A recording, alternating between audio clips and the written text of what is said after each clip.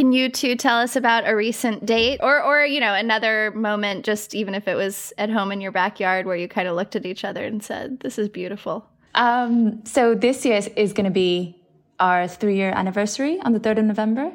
And we decided that leading up to it, we were going to book an activity for each other, a surprise activity for each other. Ooh, suspense. Welcome to How To. I'm Courtney Martin. The other day, we heard from a listener who we're going to call Anjali. She's experiencing those blissful early days of marriage. So my name is Anjali. I live in London. I'm a secondary school teacher. I teach English.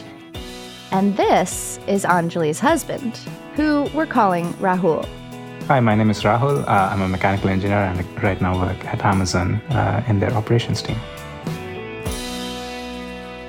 When did you fall in love? Tell us the story. Oh, I feel like it's happening every day. So we met in London. We met on a dating app. I used to work in Seattle, and I had moved to London just for a year. So it was just meant to be a 1-year assignment. And I met Anjali in month 11, and we immediately connected. And I kind of paused and decided to not move back to Seattle and stay in London. Yeah, but I didn't know that he was supposed to move back. So we met in June and he was due to move back in July and all the paperwork had gone through. And then we started dating, and then it was maybe October, November when he's like, oh yeah, I was supposed to leave and I didn't because I met you, in a very nonchalant way. And I was like, oh, I didn't realize, because at that time I wasn't looking for something serious. So I think he thought that would freak me out. Wow. That's so interesting. Very early on, we kind of decided this was it. Sort of 6 months in, we told our parents, which were both Indian. And in our culture, if you tell the parents, that's a really, really big step. Basically proposing marriage. So we did within sort of 6 or 7 months. Yeah. And then, never looked back. Now, how did you know that Rahul was the one, so to speak? I didn't see any red flags. And that was a big, big deal for me. And I didn't make very smart decisions when it came to dating before. And I could always spot the red flags, but decided to override anyway. But this time I genuinely could not find red flags, and that was nice. And I also kind of very early on knew that he was not messing about. There were no games, there were no power dynamics. He was very honest, very transparent about everything. And that was nice. Except when he thought he might freak you out, yeah. It sounds like. Which I understand. I think that was a very wise move. Rahul, what about you? How did you know she was the one? I guess for me it was pretty similar. Like, having dated a few other people before her was pretty clear on like what works and what doesn't work for me in my life. And I just saw like the level of compatibility that I was super comfortable with, and I could see not just myself happy with her, but also my parents and the extended family be super happy about us and our relationship. So that was important as well. What Rahul is saying is that marriage is about so much more than just two people. You know, it's about our families and our chosen families and our communities of friends. So that's how Anjali and Rahul started out. And soon they're going to mark their 3rd anniversary, which is exciting, but also a little nerve-wracking. They feel like there are certain benchmarks for marriage, and they're worried they're not keeping up. I feel like me and Rahul, both of us dated other people before we got married. And when you're dating, it feels like marriage is kind of the end goal. And then now that we're married, I think especially sort of in the last 6 months or so, everyone's like, oh, when are you having a kid? And that seems like a very normal progression. And I know that there's all these milestones for relationships, but we've been thinking a lot about what does growth mean and what does growth look like once you're settled into your marriage, so that things are just it's not boring, because most of the time actually we're just both at work, and then we come home and then we do these chores and then we go to bed. So how do you deal with the sort of mundane everyday routine things that marriage comes with? But then also how do you keep growing, and how do you set goals for yourself within the marriage?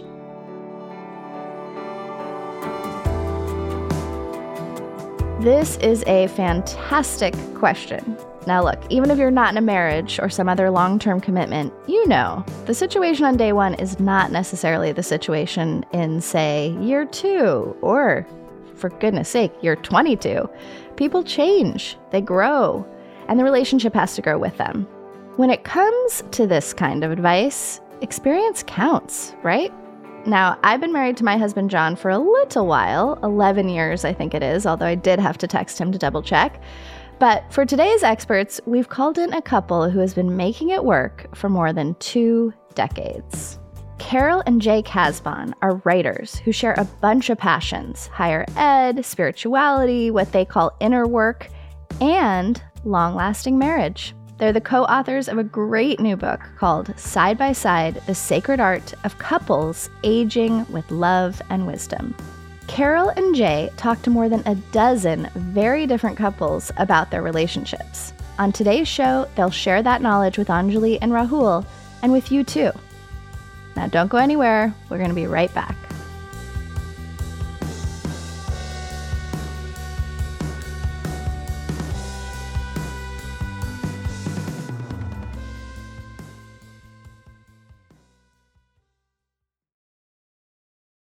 We're back, and before we dive in, I just gotta say, we all know that no 2 relationships are alike, much less no 2 marriages.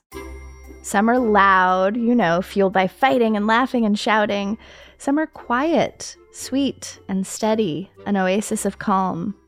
Some are between a man and a woman. Some are between people who identify as the same gender, and some are between people who change their gender identity along the way. Some have kids, some don't. Some cook every night and use cloth napkins. Shout out to my husband, John Kerry. Some only order in. You get the picture. There is no universal advice for marriage. Now, having said that, there are some beautiful practices and intentions that can make any kind of romantic relationship strong, and that's what we're going to talk about today.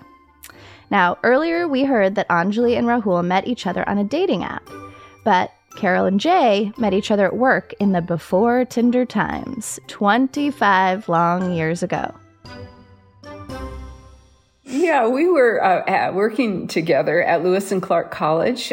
Jay was in the administration end, and I was a professor, and there was a deep soul recognition between us, and it was like an instant. Once it clicked, it's like there was no going back. And there was a little bit of tension because of being in the same workplace, and so we had to work around that. But it was a wild and passionate time for us, and we married 22 years ago and have been together about 25 years. Our connection wasn't one based on language.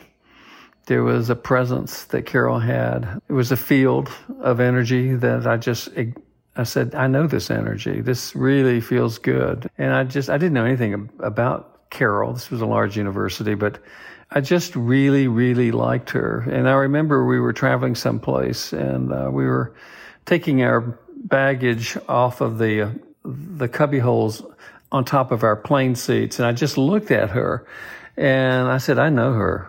There's something really deep here going on.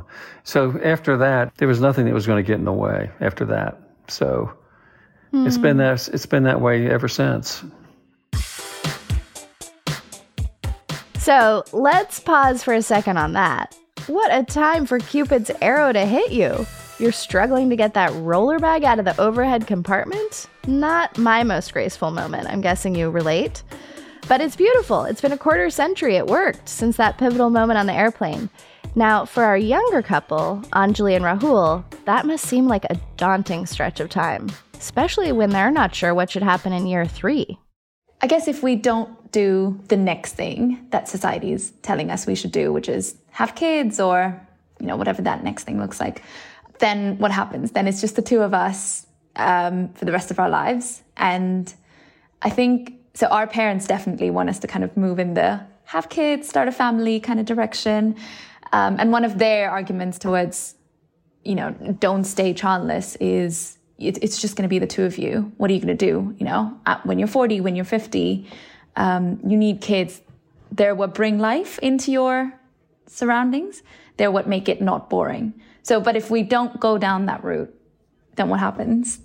And what is your relationship, if you don't mind me asking? Do you want kids? Are you still figuring out if you want kids? I mean, on your own, separate from this advice you're getting. I'm just asking about like your own soul's calling. Are you feeling like you all want children? We did go back and forth for a while. I also listened to the How To episode with Cheryl Strayed on when you should have kids. And I thought that was what she says about ghost ships was really nice. And I think that made us realize we probably do want kids, and we don't know when, we don't know what that looks like. We live far away from our parents, so we'd like sort of more support around us, more community. And we've just moved into a new house that we bought as well. So very much feels like a bit of a transition period at the moment. So definitely not now, but I think maybe in the future. Well, I just want to, if you don't mind, speak to the child pressure issue. I was married when I was 27, not to Jay, to my first partner. And I was not ready to be a parent. I was very career focused and interested in going into teaching. Like you, I taught high school. And there was nothing in me that was calling to have children. And I felt really out of the stream of society because there's so much pressure on women. And so I just want to acknowledge the choice of having a child needs to align with a deep inner calling. I just really want to encourage you both to really tap into both. Do you have the calling to do this? Because it's a huge job. And it's hard on your relationship. It won't make your relationship easier. And so the realities of having children, I have this thing called holy timing. There's not only the decision of, do I want to do this, but is this the right timing? And I just want to honor your concerns. So I waited till I was 37, and then I just knew in my heart it was time. And a lot of people will tell you, oh, that's geriatric or whatever, but that was my time, and it was the right time. When you talk about sort of, I can't remember the phrase you use, like tuning in to your calling, how do you tune in? Well, for me, I believe in the power of questions. And I'm a writer, so I write a lot. So a rabbi friend of ours said, let a question be a quest. And so when I'm questing after, like, am I supposed to do this?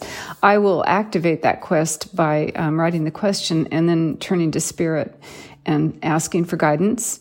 I meditate, I journal, and I listen for intuitive guidance and a deep knowing. And when it's in alignment, then we call it, there's a hell yes. It's time. And then as a couple, you both, you want to practice mutuality. This is one, back to your question of how do we keep us alive? This is a question that deeply impacts both of you. So I would just say, give it time, let it breathe. There's no rush. We're so, in Western culture especially, we're usually responding to external pressures, and rather than exploring and empowering our internal quest, we do silence a lot. We do it as a couple, and what silence does for us is it helps us to get in tune with our internal makings, our inner selves. And when we really do that and get in touch, that opens that space. Because timing is usually externally applied. It's somebody else's agenda. It's a cultural agenda, a parental agenda, whatever. And as Carol so beautifully said, it may not align with your internal timing, because that's what really we're talking about. And so to get in touch with that timing, it has to be internal. So I think what you're feeling is completely okay. It's completely beautiful, actually. And it's a quest. Listen to it. Here's our first insight. When you're spending so much time as a couple, it's easy to forget that you're an individual. Don't lose sight of your inner work, especially when it comes to big questions like having kids. As Carol says, take your time when making a decision like that. Kids may cure the boredom, but parenting itself will test your relationship in ways you could not have imagined. Trust me. Now, one of the best ways to do that inner work is to spend time in silence. I think we often think about good restorative silence as something that only happens when we're alone. That if we're silent together, that means something must be wrong with us. But that's just not true. Not when it's intentional. I wanted to ask you what happens when the quests crash into each other. When, like, one of you is carrying a question as a quest and the other one is perhaps as well, and then your holy timing doesn't line up, as we know so often happens with couples. Could I actually add to your question? I think it's evident to anyone that meets us, but I'm very sort of hyper aware of things, and I'm an overthinker. I have to constantly keep myself busy. And then Rahul's much more sort of calmer, quieter, more, I guess he sort of let things happen and then we'll deal with it. Whereas I'm on the other end where I'm like, oh, I have to preempt everything possible before it actually happens.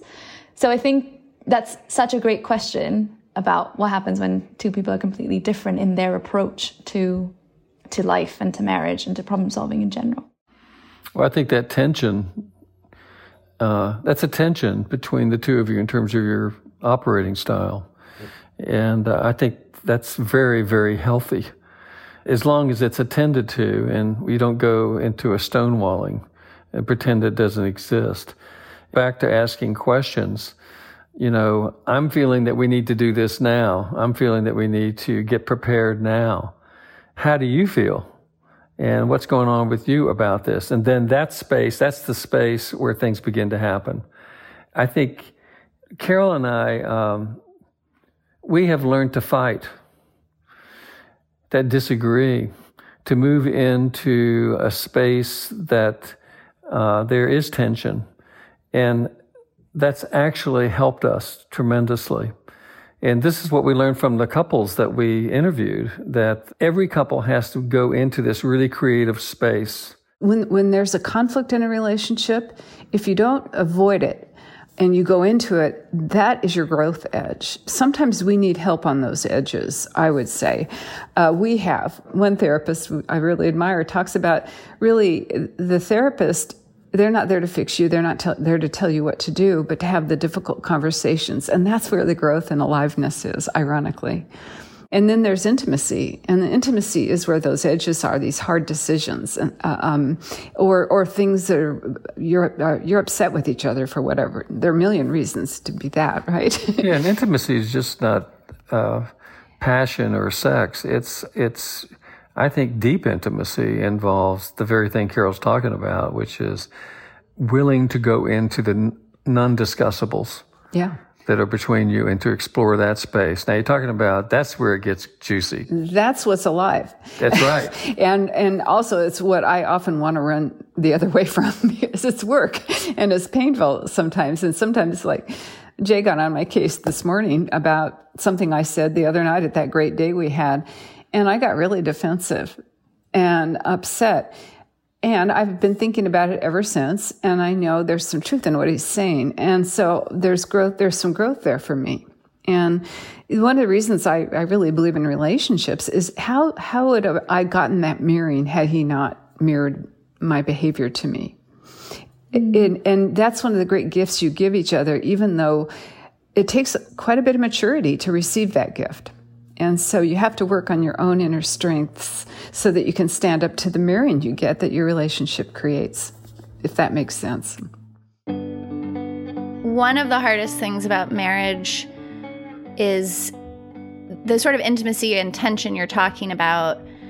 It seems like a lot of us get into marriages where we go to the same place over and over and over again in that tension and conflict. And I hear you saying, you know, look to outside experts to help you in those moments, that maybe you need a third perspective and someone to sort of hold it for you. And I don't know if you've experienced this yet, Anjali and Rahul, but I have yet to meet a couple who doesn't say, like, we had the same fight for, 5 years and then we finally got to a different place. Speaking of boredom. So what, Carol and Jay, do you have thoughts about that when you're a couple and you just keep grinding on the same, maybe different versions of the same fight, but essentially the same fight over and over, and it doesn't feel growth producing. It doesn't feel, you know what I mean? It just feels stagnant. Do you mind if I talk a little bit more? No, I'm still here. We have a tension on who talks too much. We both do. No, you talk too much. No. Parker Palmer has this saying: "If you spot it, you got it." That really plays out in relationships.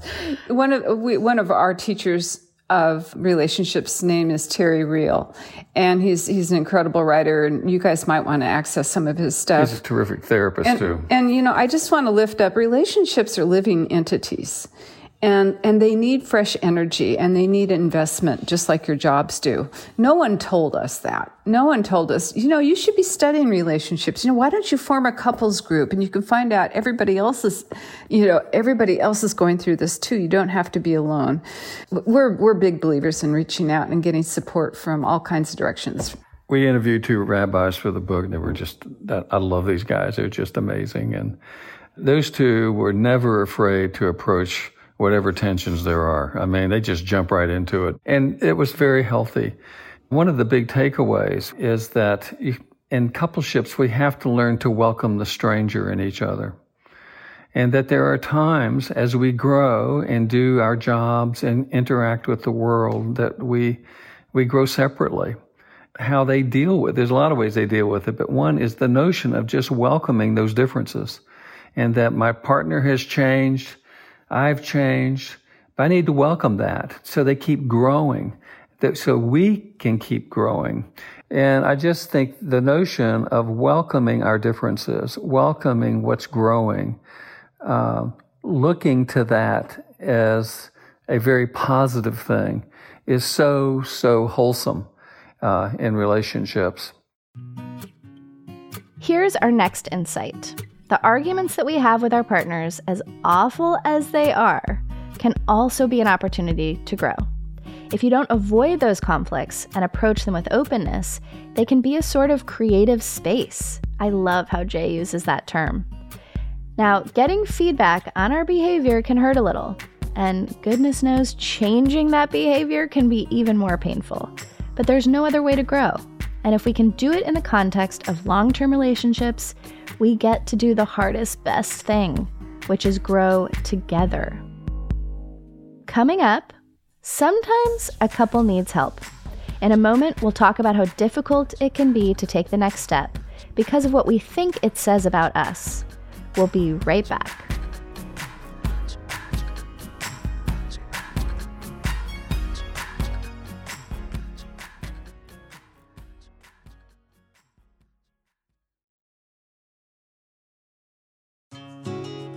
If you consider how to your creative space, and we hope you do, the best way to support the show is by joining Slate Plus, Slate's membership program. Members will never hear another ad on our podcast or any other Slate podcast. You'll also get free and total access to Slate's website. Plus, you'll be helping us help all the people you hear on our podcast every single week. So, I hope you'll join if you can. To sign up now, go to slate.com/howtoplus. Again, that's slate.com/howtoplus. We're back with our listener couple, Anjali and Rahul, and our expert couple, Carol and Jay Kasban. Now, Carol and Jay have been married for 22 years, and throughout our conversation, they've been modeling a relationship filled with beautiful openness, humility, and wisdom.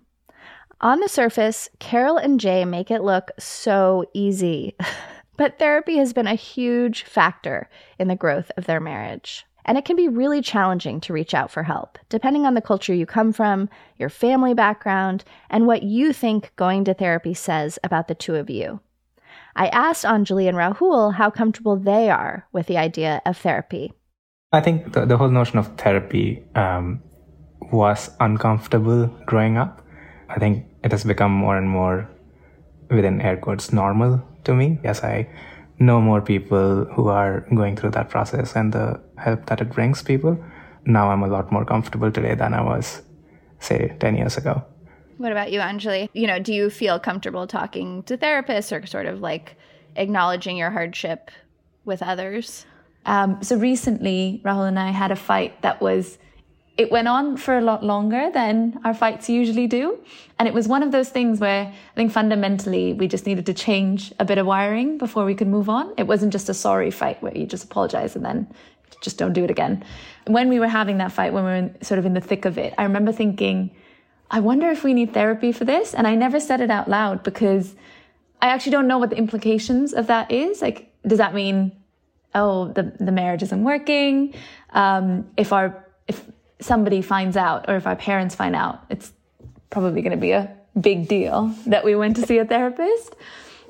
And I've been to therapy for myself before, but going to therapy together as a couple still feels like a daunting thing that I would encourage other people to do, but I don't know if I could fully embrace it. Like, there's nothing wrong with it, but when it comes to your own marriage, like you were saying, Courtney, it just feels a bit, I don't know if I can do this.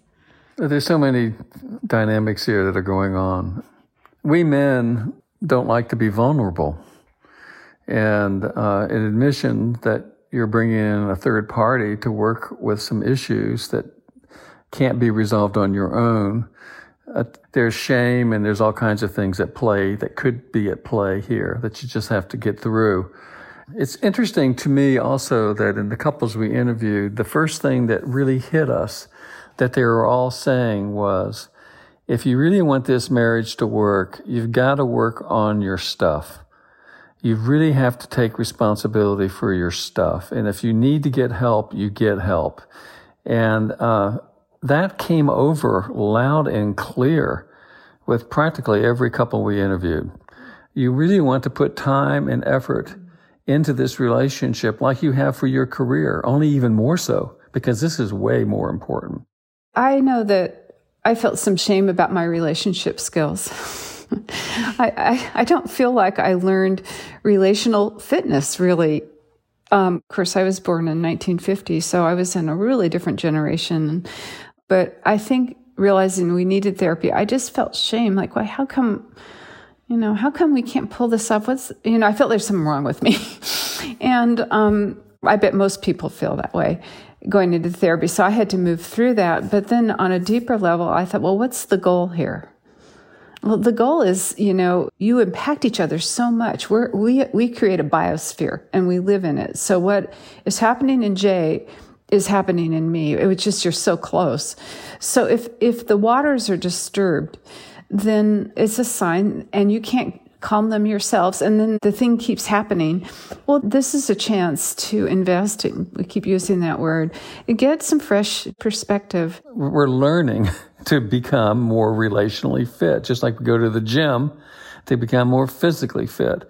I love that. You're really making me think if we can shift thinking about therapy as going to the hospital to going to the gym. Because I do think what you said, Anjali, is so true of so many couples where you think if you admit you need to go to couples therapy, it's a statement about our relationship is in deep peril.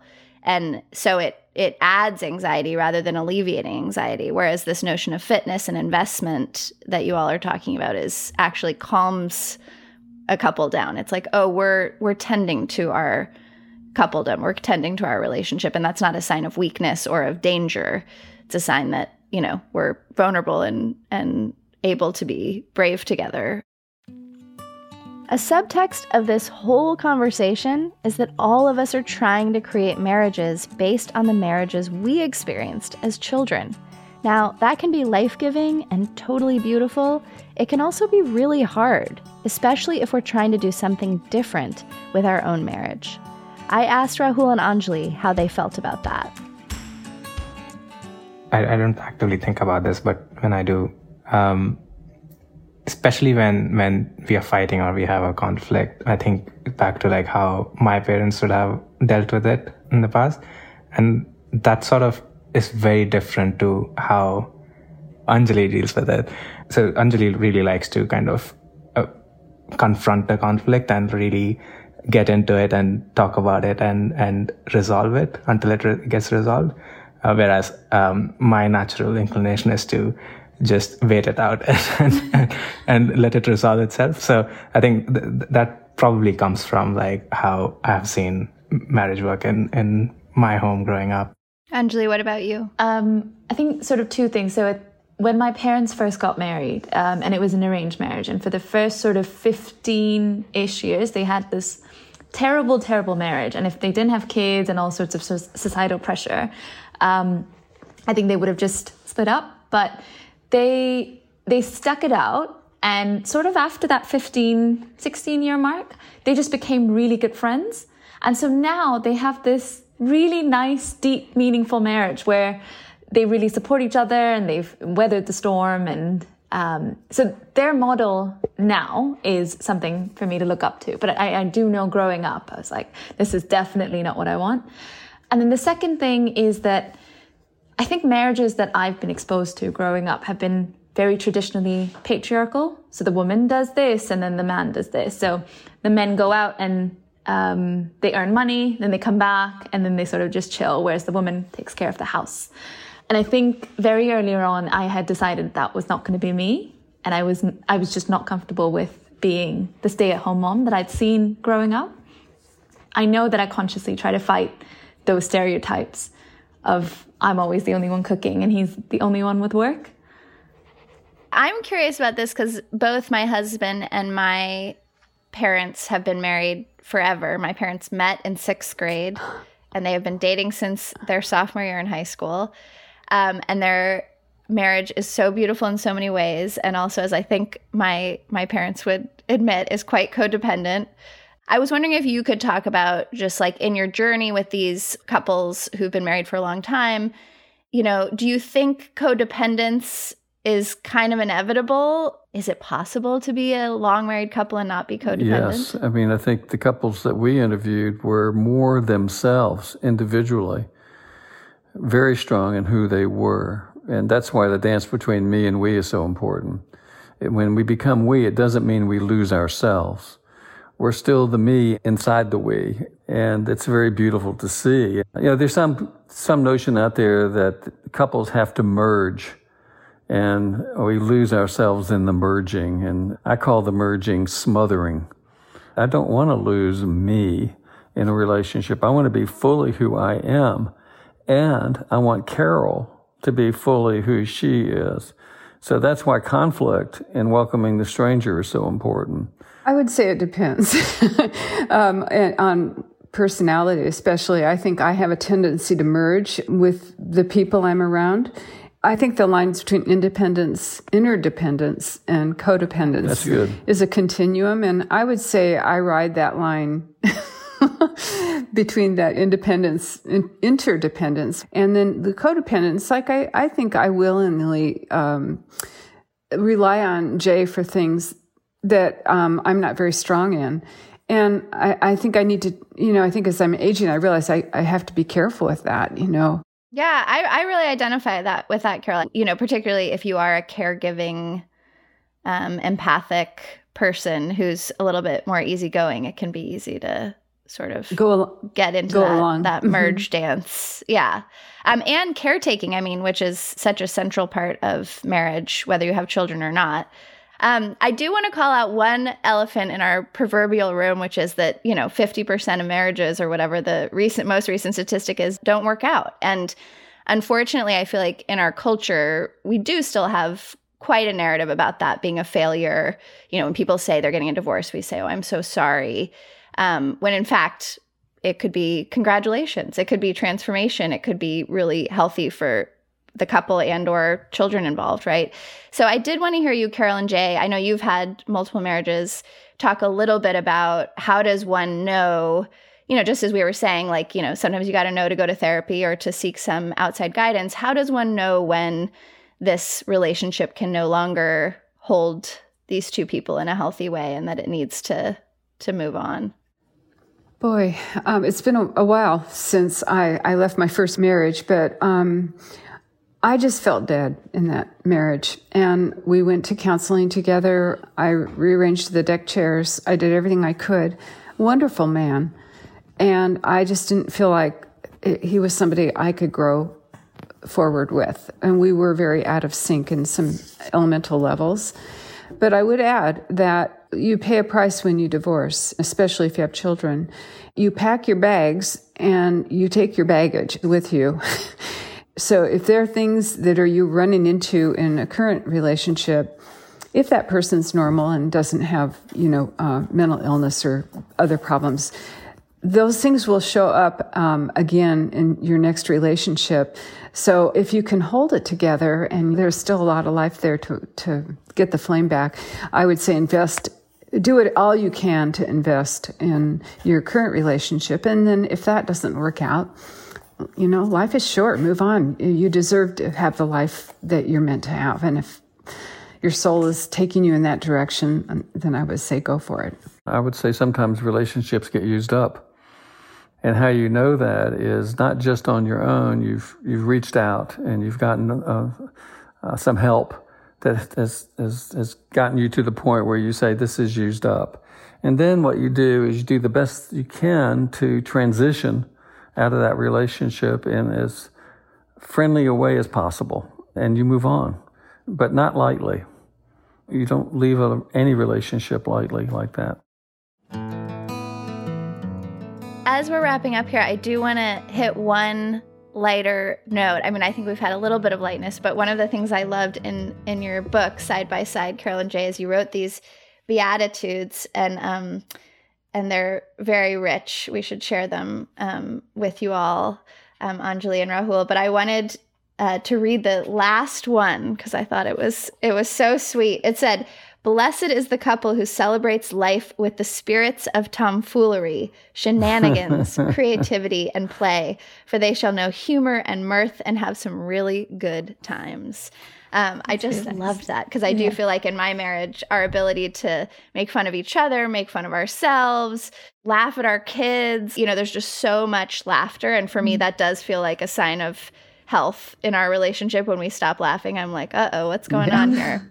That's how I feel. There's a little bit of Zorba the Greek in me. And I just think when we can bring that into our relationships and celebrate. I really love Carol, and I love to have fun with her.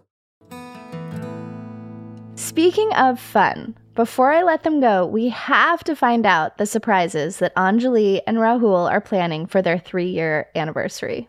Rahul's surprise activity was last week.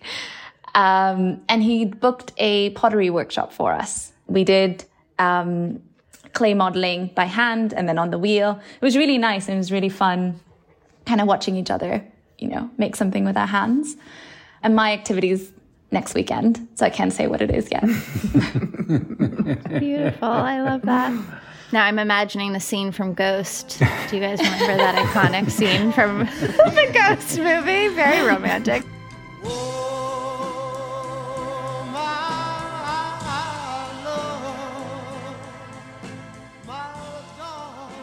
I feel like Anjali and Rahul, you two actually are so wise. I know that you're on the younger end of this conversation, but I was wondering if you two have any advice for couples that might be listening who've just gotten married. Great question.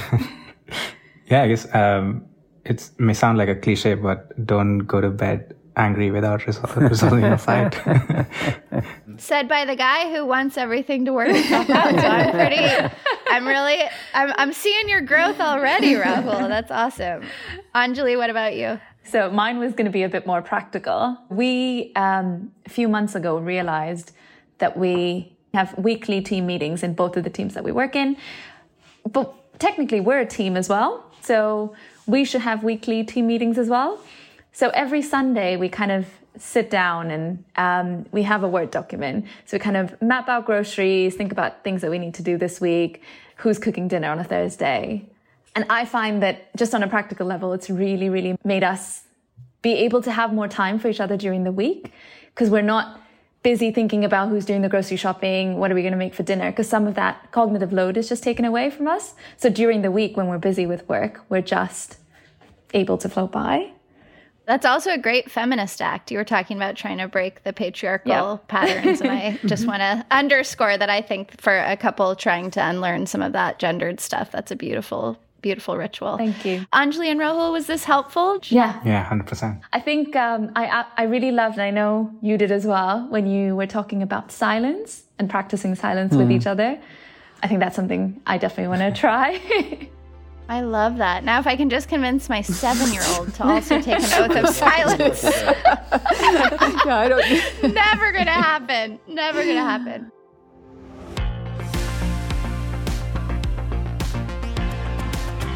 Thank you so much to Anjali and Rahul for their question and for being so candid with us.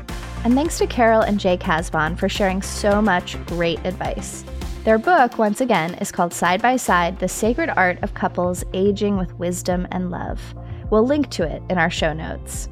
And, by the way, just a quick update from Anjali and Rahul. So we just finished our second surprise activity, which was salsa dancing, and I had booked it, and it was a surprise for Rahul. And it was a lot of fun. Yeah, I had never done that before and had more fun than I thought I would in the beginning of the class. We didn't even realize where the hour went. It was a lot of listening to the other person, making sure you knew what the other person was going to do so you could respond accordingly, which our instructor actually pointed out is a lot like marriage. Yeah, and we've been since talking about taking more regular lessons and getting better at it. Do you have an issue that needs to be mirrored back to you? Send us a note at howto@slate.com or leave us a voicemail at 646-495-4001. We might just have you on the show. And if you like what you heard today, please give us a rating and a review and tell a friend, a husband, a wife, a partner. That helps us help more people. How To's executive producer is Derek John. Joel Meyer is senior editor. The show is produced by Rosemary Belson with Kevin Bendis and Jabari Butler. Merritt Jacob is senior technical director. Charles Duhigg created the show. And Carvel Wallace is my co-host. I'm Courtney Martin. Thanks for listening.